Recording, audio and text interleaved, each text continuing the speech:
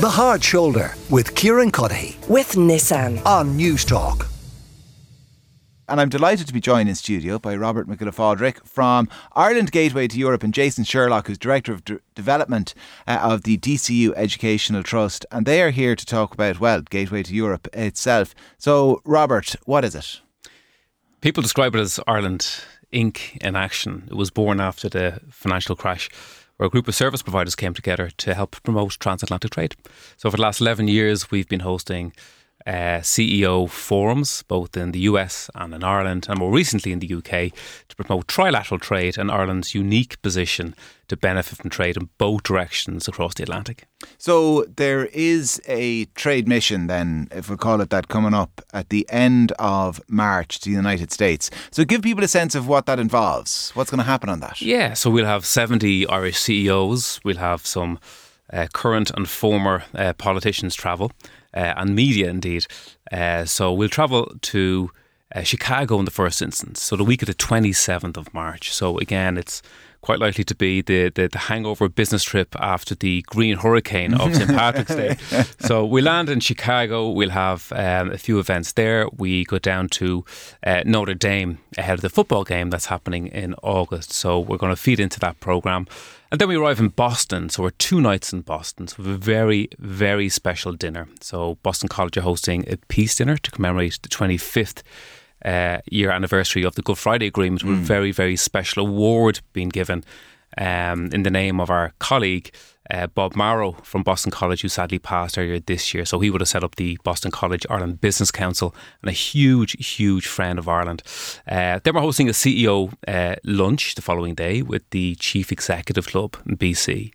Now this, Kieran, is the second largest CEO forum in the world, next to the World Economic Forum in Davos. So a very, very influential business group. And then we hit New York. So again, we'll have a bit of crack on over the course of the week. But in New York, we're hosting a CEO lunch. So that's focused on financial services and fintech in particular. And we've recently hosted an event in London with Bloomberg, who again are keen to work with us in New York as well. So we'll see us 70 of us travel over the course of a week, hit 3 cities. Yeah, so like all that sounds very impressive, but maybe a little abstract to some people. But the fact that it's going 11 years, there's probably tangible examples of how this work and these events translate to investment in Ireland and jobs in Ireland and money in people's pockets in Ireland. For sure. So look, our raison d'etre is really to create opportunity in the communities in which we exist. So here in Ireland, and over in the certain cities that we focus on in the US. So again, if we look at the relationship between Ireland and the US, the bloodlines are thinning, and the kind of needed artery of relationships is that of business. And again, when Boston College played Georgia Tech here in 2016, the promotion around that was much more than a game. So we founded a business council, one founder being Ireland Gateway to Europe, along with the Naughton family.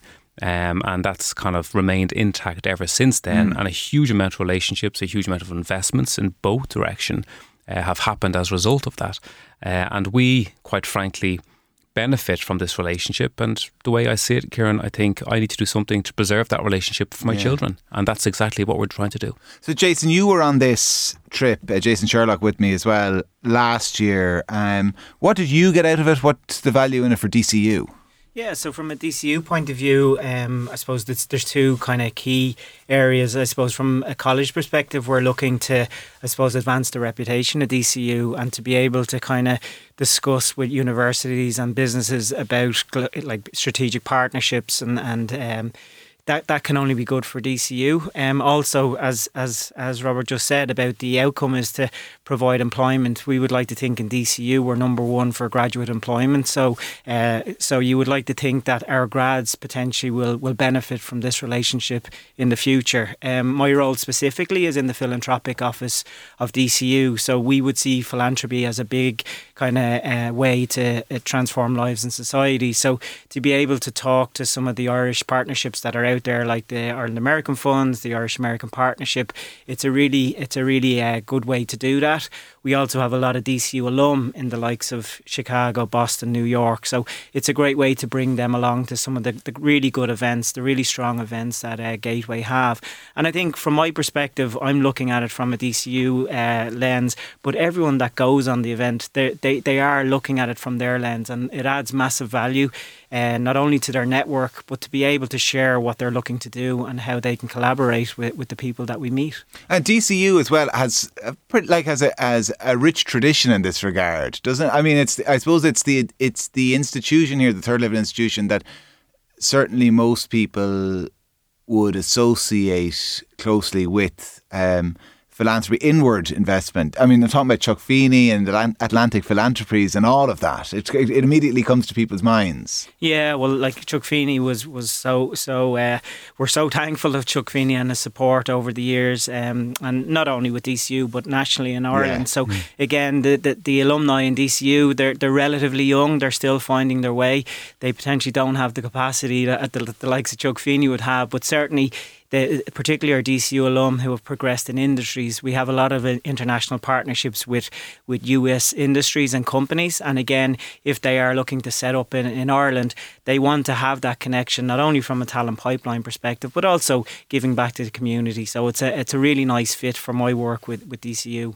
So last year as well in Chicago, there was a trip out to Northwestern, out to the university, and Pat Fitzgerald, wasn't it? Pat Fitzgerald is the head coach there. How impressed were you by the sports setup? Yeah, I remember speaking to you just before we met the coach at the time. And again, Pat Ryan, who is a big Northwestern alum over there, we were in the Ryan House, and he was over in Dublin earlier on at the end of last year in the Aviva.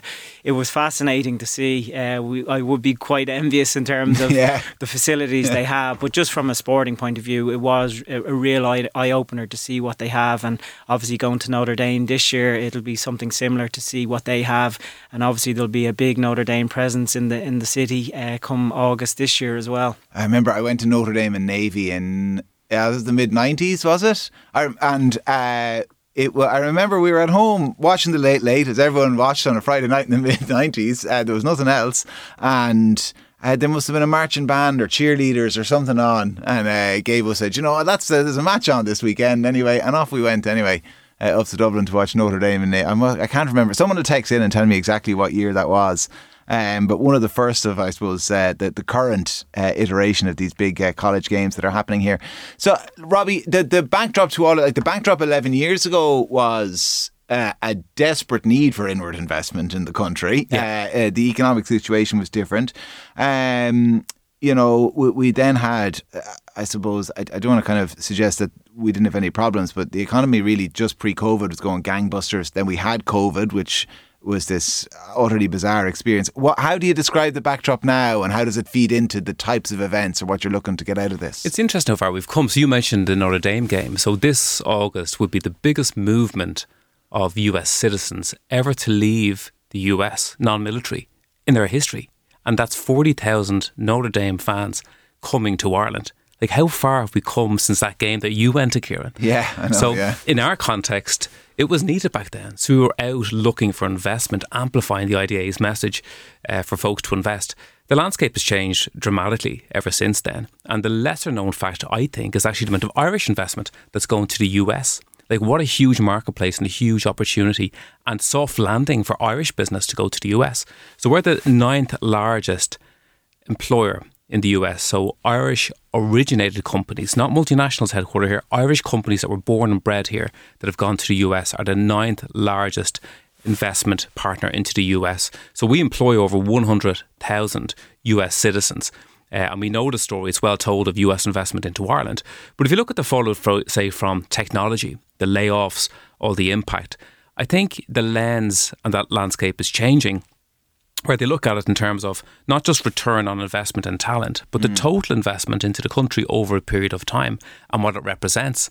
And if you look at the reason why a lot of US tech have come here, they've come here to service the EMEA marketplace, Europe, Middle East and Africa. So the primary reason they come here would be to set up here, benefit from the talent, which is now distributed. So Ireland's talent value proposition has evolved and is changing. And if you think that through, we've got 30 years of Irish leadership running international companies across different time zones and running distributed teams.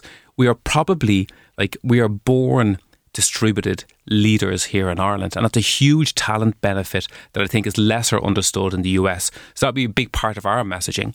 And then in the other direction, how do we leverage our relationship with the United Kingdom to have the UK as one of the primary marketplaces that new technology companies looking to expand into Europe and the UK, they can do that through Ireland. We know the benefits, they're well told, so it's nearly like a trilateral relationship that we need to promote now, and Ireland is uniquely positioned to benefit and therefore create jobs. And Jason, what are you hoping then? You explained very well what you got out of last year's trip. What are you hoping to get out of this year's trip? Yeah, it's more of the same, and I think what last year does, it kind of reassures and it provides the confidence that, and I'm used to a sporting kind of context about that Team Ireland and representing, and certainly I remember getting on the bus the first morning in Chicago. It felt like going off to a match, and again you were surrounded by people that you probably didn't know, but we all had the same cause, and over the course of the trip we got to know each other very well, and there's a wide range and diverse number of people on it who now are kind of part of my team, my network, and I suppose something similar to that. That's what would be great, that not only will I be able to assist connections and partnerships in the US, but it's also the people that are going there to represent Ireland. Hopefully I'll be able to help them in some capacity as well. Well, listen, as Robbie said, it is happening at the end of March. There's a whole host of people going on it. He mentioned the media. We're going to be there. The Hard Shoulder is going to be broadcasting from the States, and there's going to be really exciting stuff happening, so we all look forward to it. Robert Mac Giolla Phadraig is from Ireland Gateway to Europe. Jason Sherlock, Director of Development of the DCU Educational Trust. Gentlemen, thank you both very much for joining me. The Hard Shoulder with Kieran with Nissan. Weekdays from 4 on News Talk.